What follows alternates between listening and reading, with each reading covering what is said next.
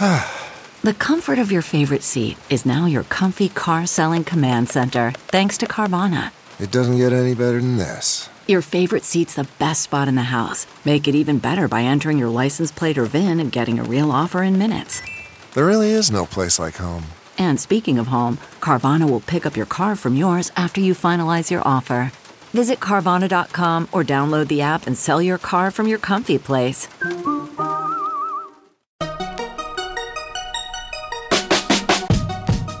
Welcome to the Tech Meme Ride Home for Monday, May 6, 2019. I'm Brian McCullough. Today, all of the announcements from Microsoft's Build 2019 conference. Mozilla fixes the Firefox snafu, we think. A grab bag of Apple rumors, and why Netflix's competitive resiliency might be here to stay. Here's what you missed today in the world of tech. This is going to be a busy week, everyone, so buckle in. Microsoft Build kicked off today. Google I.O. begins tomorrow. Uber's IPO is probably happening on Friday, but Microsoft Build 2019 is first, so let me run through the headlines, starting with the developer-centric ones.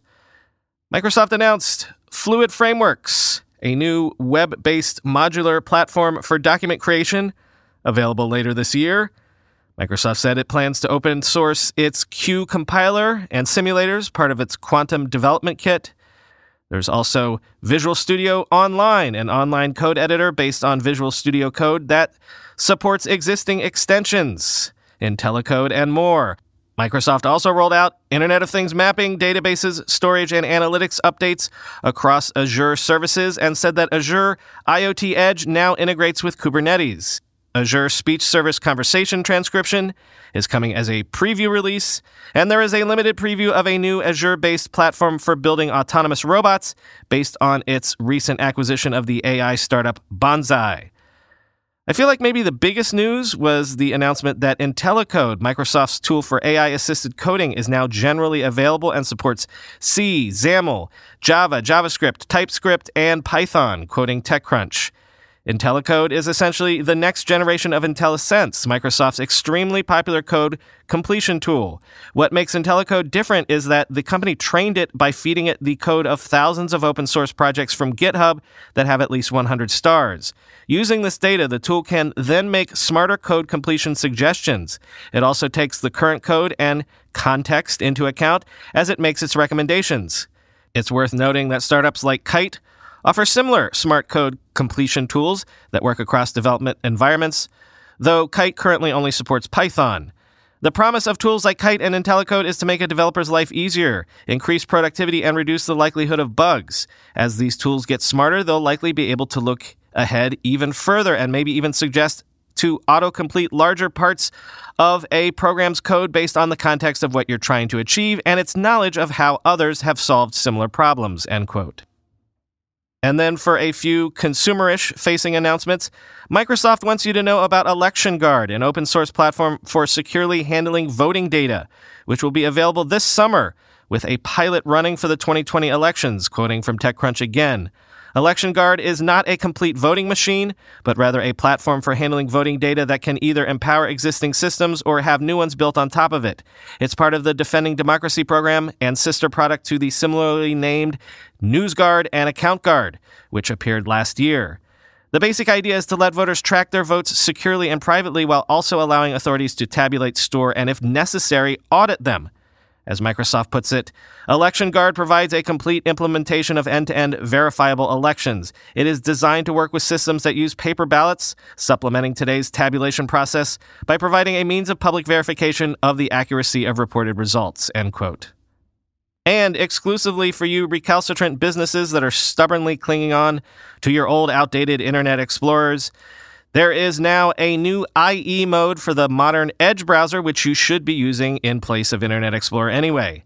Now, inside Edge, you can load old sites using the Internet Explorer rendering engine. Quoting The Verge, Microsoft is building IE directly into Edge for this purpose, so businesses aren't forced to directly use IE for ancient internal sites. What we're trying to do is make this totally seamless, explains Microsoft's Joe Belfiore in an interview with The Verge. Currently, the existing version of Edge will open Internet Explorer 11 on Windows 10, which has a separate interface, favorites, and doesn't work well on modern websites. This new IE mode literally loads the content within Edge, so you'll never be able to tell the difference, apart from a small IE logo on the tab that indicates that this mode has been enabled, end quote. You might have heard over the weekend that extensions to Firefox were borked because of an expired digital certificate.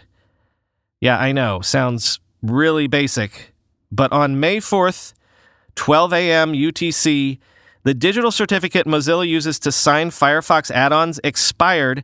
Thus, Firefox browsers couldn't verify the authenticity of any extensions you might have had installed. You couldn't even re-enable the extensions or install new ones. So basically, all 100 million plus users of Firefox were extensionless.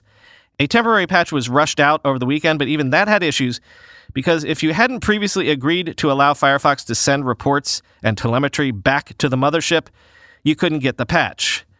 However, quoting Kev Needham, a member of the Firefox add-ons team on the official Firefox blog yesterday, a Firefox release has been pushed, version 66.0.4 on desktop and Android, and version 60.6.2 for ESR.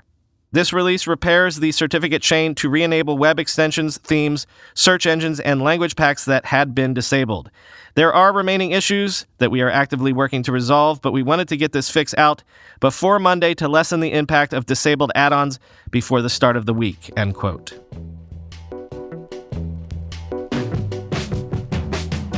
Remember when Amazon made headlines by announcing it would make next-day delivery standard for all Prime customers? Well, quoting CNBC, it was basically just announcing something that had already been baked into the cake. Quote, Amazon is already capable of offering same-day and next-day delivery to 72% of the total U.S. population, including almost all of the households, 95% or more, in 16 of the wealthiest and most populated states and Washington, D.C., according to a report published in March by RBC Capital Markets. The vast delivery network is the result of significant investments over the past 4 years, a period during which Amazon built out fulfillment centers across the country, nearly tripling its U.S. logistics infrastructure, RBC said. Amazon has added roughly double the amount of distribution space Home Depot currently owns, end quote. Still, that doesn't mean filling in that remaining 28% of the first-day delivery cracks will come cheaply. RBC notes that 15 states still don't have access to Amazon's same-day delivery or next-day delivery options. So, since Amazon is planning to spend $800 million just next quarter to make one-day delivery for Prime orders a reality, it certainly seems like that last logistical hurdle is quite a doozy.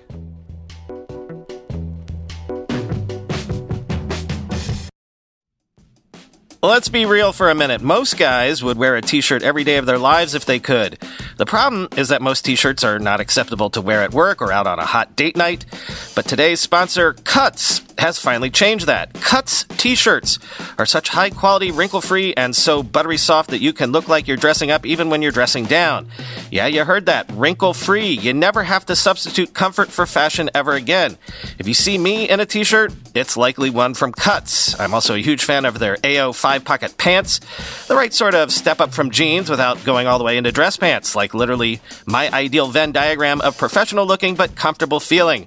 When you touch something from Cuts, you can immediately feel the quality. Their proprietary fabric blends are ridiculously soft and breathable, they don't wrinkle, and they look way more expensive than they actually are. For a limited time, our listeners get 20% off your entire order when you use code RIDE at checkout. That's 20% off your order at cutsclothing.com with promo code RIDE. Please support our show and tell them we sent you. Experience the perfect blend of style and comfort with Cuts Clothing. Cutsclothing.com, promo code RIDE for 20% off.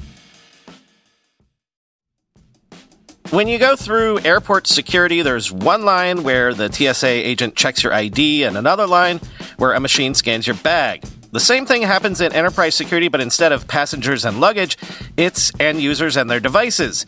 These days, most companies are pretty good at the first part of the equation where they check user identity, but user devices can roll right through authentication without getting inspected at all. In fact, 47% of companies allow unmanaged, untrusted devices to access their data.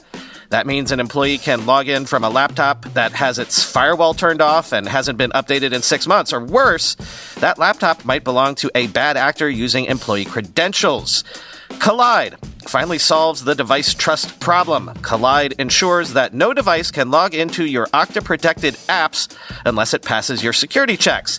Plus, you can use Kolide on devices without MDM, like your Linux fleet, contractor devices, and every BYOD phone and laptop in your company. Visit kolide.com/ride to watch a demo and see how it all works. That's KOLIDE.com/ride, kolide.com/ride. Whole bunch of varied Apple headlines and rumors bubbled up this morning, so let me jam them all together into one segment here. First, probably the most interesting one, the Financial Times is reporting that sources are saying the EU has decided to launch an antitrust probe into Apple's conduct vis-a-vis the App Store. This is in response to Spotify's recent antitrust complaint, you might recall. Quote, Spotify's complaint centers on Apple's policy of charging digital content providers a 30% fee for using its payment system for subscriptions sold in the App Store. The policy applies to Spotify and other music subscription services, but not to apps such as Uber. EU enforcers can require companies to change business practices they deem unlawful and levy fines of up to 10% of a company's global turnover. The investigations have no set deadlines and can take years to resolve. However, the companies can speed up the process and avoid fines by offering to settle the probes with binding promises of behavioral change, end quote. But that's sort of an interesting new wrinkle to the matter here, according to some analysis I'm reading. It's not just that Apple has a music service and Spotify has a music service, but Spotify has a disadvantage on Apple's platform because it doesn't have to pay a tax that Apple doesn't charge itself. Obviously, that was the first thing that the EU was looking into. But apparently it's also considering this larger question. Why does, say, Uber not have to fork over 30% to 15% to Apple for doing business on Apple's platform? Why do games with in-app purchases or in-app subscriptions have to pay the tax, but Airbnb doesn't? Why can you order physical goods on the Amazon app, but you can't order digital books on the Kindle app? It seems like the EU is poking at the question of, is it absurd for Apple to charge a tax for the sale of digital goods, but not for physical goods and services? Next, right on time as a week of Microsoft Build and Google I.O. kicks off, bunch of timely, as it were, Apple rumors. Mark Gurman and Ming-Chi Kuo have some details about what to expect from Apple this year. First, Ming-Chi Kuo says the 2019 iPhones will have a redesigned antenna that will make for improved indoor navigation, which, cool. Mark Gurman says that at WWDC, we can expect updated maps, reminders, and messages apps, which, yeah, no kidding. But one notable new addition, something called Sleep Mode, quoting from Macworld, Sleep Mode will be, quote, in addition to the Clock app. When enabled, Sleep Mode will automatically turn on Do Not Disturb, darken the lock screen, and mute all notifications so you're not disturbed by buzzing and beeping during the night. Gurman also says that bedtime, which currently tracks time that you spend in bed but not how much you've slept or moved, will offer more extensive sleep tracking, possibly portending the arrival of a Fitbit-like sleep tracker on the Apple Watch, end quote. And speaking of the Apple Watch, Gurman also says we can expect a slew of new apps coming to it, which will make it more independent of its iPhone mothership, including an app store directly on the watch, plus new health apps, and a calculator, and a Books app for the watch itself, but the Books app would be for audiobooks. Finally, The Verge is reporting that Apple is, quote, considering revealing its long-awaited Mac Pro redesign at WWDC. The redesign has apparently been in the works for 2 years and would tie in with the rumors that Apple might finally be getting back into the standalone display business. But as Michael Gartenberg tweeted, that would be 6 years from the time the current model was introduced, with a famous statement about innovation, end quote. Finally today, this is a long read, but it's absolutely vital, so read it today. I've told you before, I've tried to get Matthew Ball, the former head of strategy at Amazon Studios, to come on the weekend episodes because I'd talk to him for 3 hours if I could. He's been doing this long multi-part series looking at Netflix's overall strategy for the last couple years. And part 7 of his series is out. Again, it is a long read, but it's so vital, this can't wait for the weekend. This time, in part 7, Matthew makes a compelling case that Netflix, sure, they should be worried about the new entrants to their turf, but their business might be so resilient at this point, maybe they shouldn't worry overly. Matthew says that, sure, over the last few years, everyone has invaded Microsoft's turf, and those everybody's that are invading tend to be content owners, and those content owners have been pulling their content in order to create their own over-the-top streaming services, thus forcing Netflix's overall catalog to shrink by more than 2/3. At the same time, Netflix has raised its monthly price by 46%. So Netflix actually has less content than it did 6 years ago and is almost 50% more expensive. And at the same time, as we've been talking about recently, Netflix has basically saturated key markets like North America. However, quoting Ball, in short, Netflix has spent more than 6 years becoming more expensive and reducing its content offering, all the while facing a barrage of new competitors, which competed traditionally, orthogonally, and in new categories, and needing to convince increasingly hard to acquire customers to subscribe. But what happened? Only the rate of growth has slowed. In nearly every year-over-year quarter since 2012, Netflix has added the same number of subscribers as in the years prior. And even engagement has remained stable at 2 hours per subscription per day, even though later adopters should have dragged down averages, end quote. In other words, for all of the doom and gloom and for all of the competition, Netflix is basically standing pat, and they're standing pat from a position of serious strength. The argument is probably too complex to summarize here. Please read the whole article. But the bottom line is this. In the same way that Amazon bulls have been arguing that even if e-commerce growth is slowing, because Amazon has captured 45% of the e-commerce market, it's going to slow at some point. The low-hanging fruit has been plucked, as we talked about, and was even discussed in the most recent quarter. Amazon still only has around 5 to 7% of overall commerce spend. 5 to 7%. So there's a huge piece of the pie still for the taking. Similarly, Ball points out that Netflix has only seized 10% of total U.S. TV viewing time.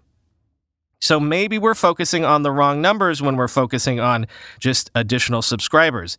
Since the approximately 5 hours on average that Americans watch of TV all day is enormous, when you think of that, don't worry about things like content libraries, like prestige shows like Game of Thrones. Don't think of appointment television at all. Instead, think of just having TV in your life for 5 hours a day, having it on at the gym, in the background while you do the dishes, just barely watching some reality TV show like Pawn Stars or something while you're doing other things. Netflix can still capture that remaining 90% of TV time that it doesn't already own. And fracturing of the TV landscape might actually help it achieve that. In short, don't worry about the prestige content library everyone else will have, because all of us are focusing on the wrong things, the quality of the content. Meanwhile, what might really matter is just the volume of content. And that doesn't even take into account that Netflix doesn't yet dabble in really important things like live sports. I think this concluding paragraph in Matthew's piece is key food for thought. Quote, audiences will only leave Netflix and add a new subscription when they can't already find more to watch on Netflix or the other subscriptions they already have. And Netflix is already the default subscription with more content and usage than any other provider. Furthermore, believing these competitors will harm Netflix requires one to perform some mathematical acrobatics. I'm bullish on Disney+, but the service will simply not have the subscriber volume or content volume to meaningfully dent Netflix's consumption. There are more than twice as many hours of House of Cards on Netflix today than exists in the entire Marvel Cinematic Universe, much of which is on Netflix anyhow for years to come. These new services are more likely to further hasten the decline of pay TV than to eat away Netflix's existing share. This doesn't mean they won't hamper further pricing growth or subscriber ads, but even then, history shows that it's much easier to theorize than to see, end quote. That's all for today. I've been your host, Brian McCullough. Hey, it's been a while since I reminded you of my side podcast, the Internet History Podcast, but if you've never checked that out, now would be a good week to do so. This past weekend, I interviewed current Microsoft CTO Kevin Scott for an hour and a half. His whole career at Google, LinkedIn, and now Microsoft, where things are going on with AR and VR and AI, and Kevin's at the forefront of all that. It's a cool episode, and Microsoft Chief Technology Officer, the highest-ranking, currently serving person at a major tech company I've ever spoken to on that podcast. Give it a listen. Talk to you tomorrow.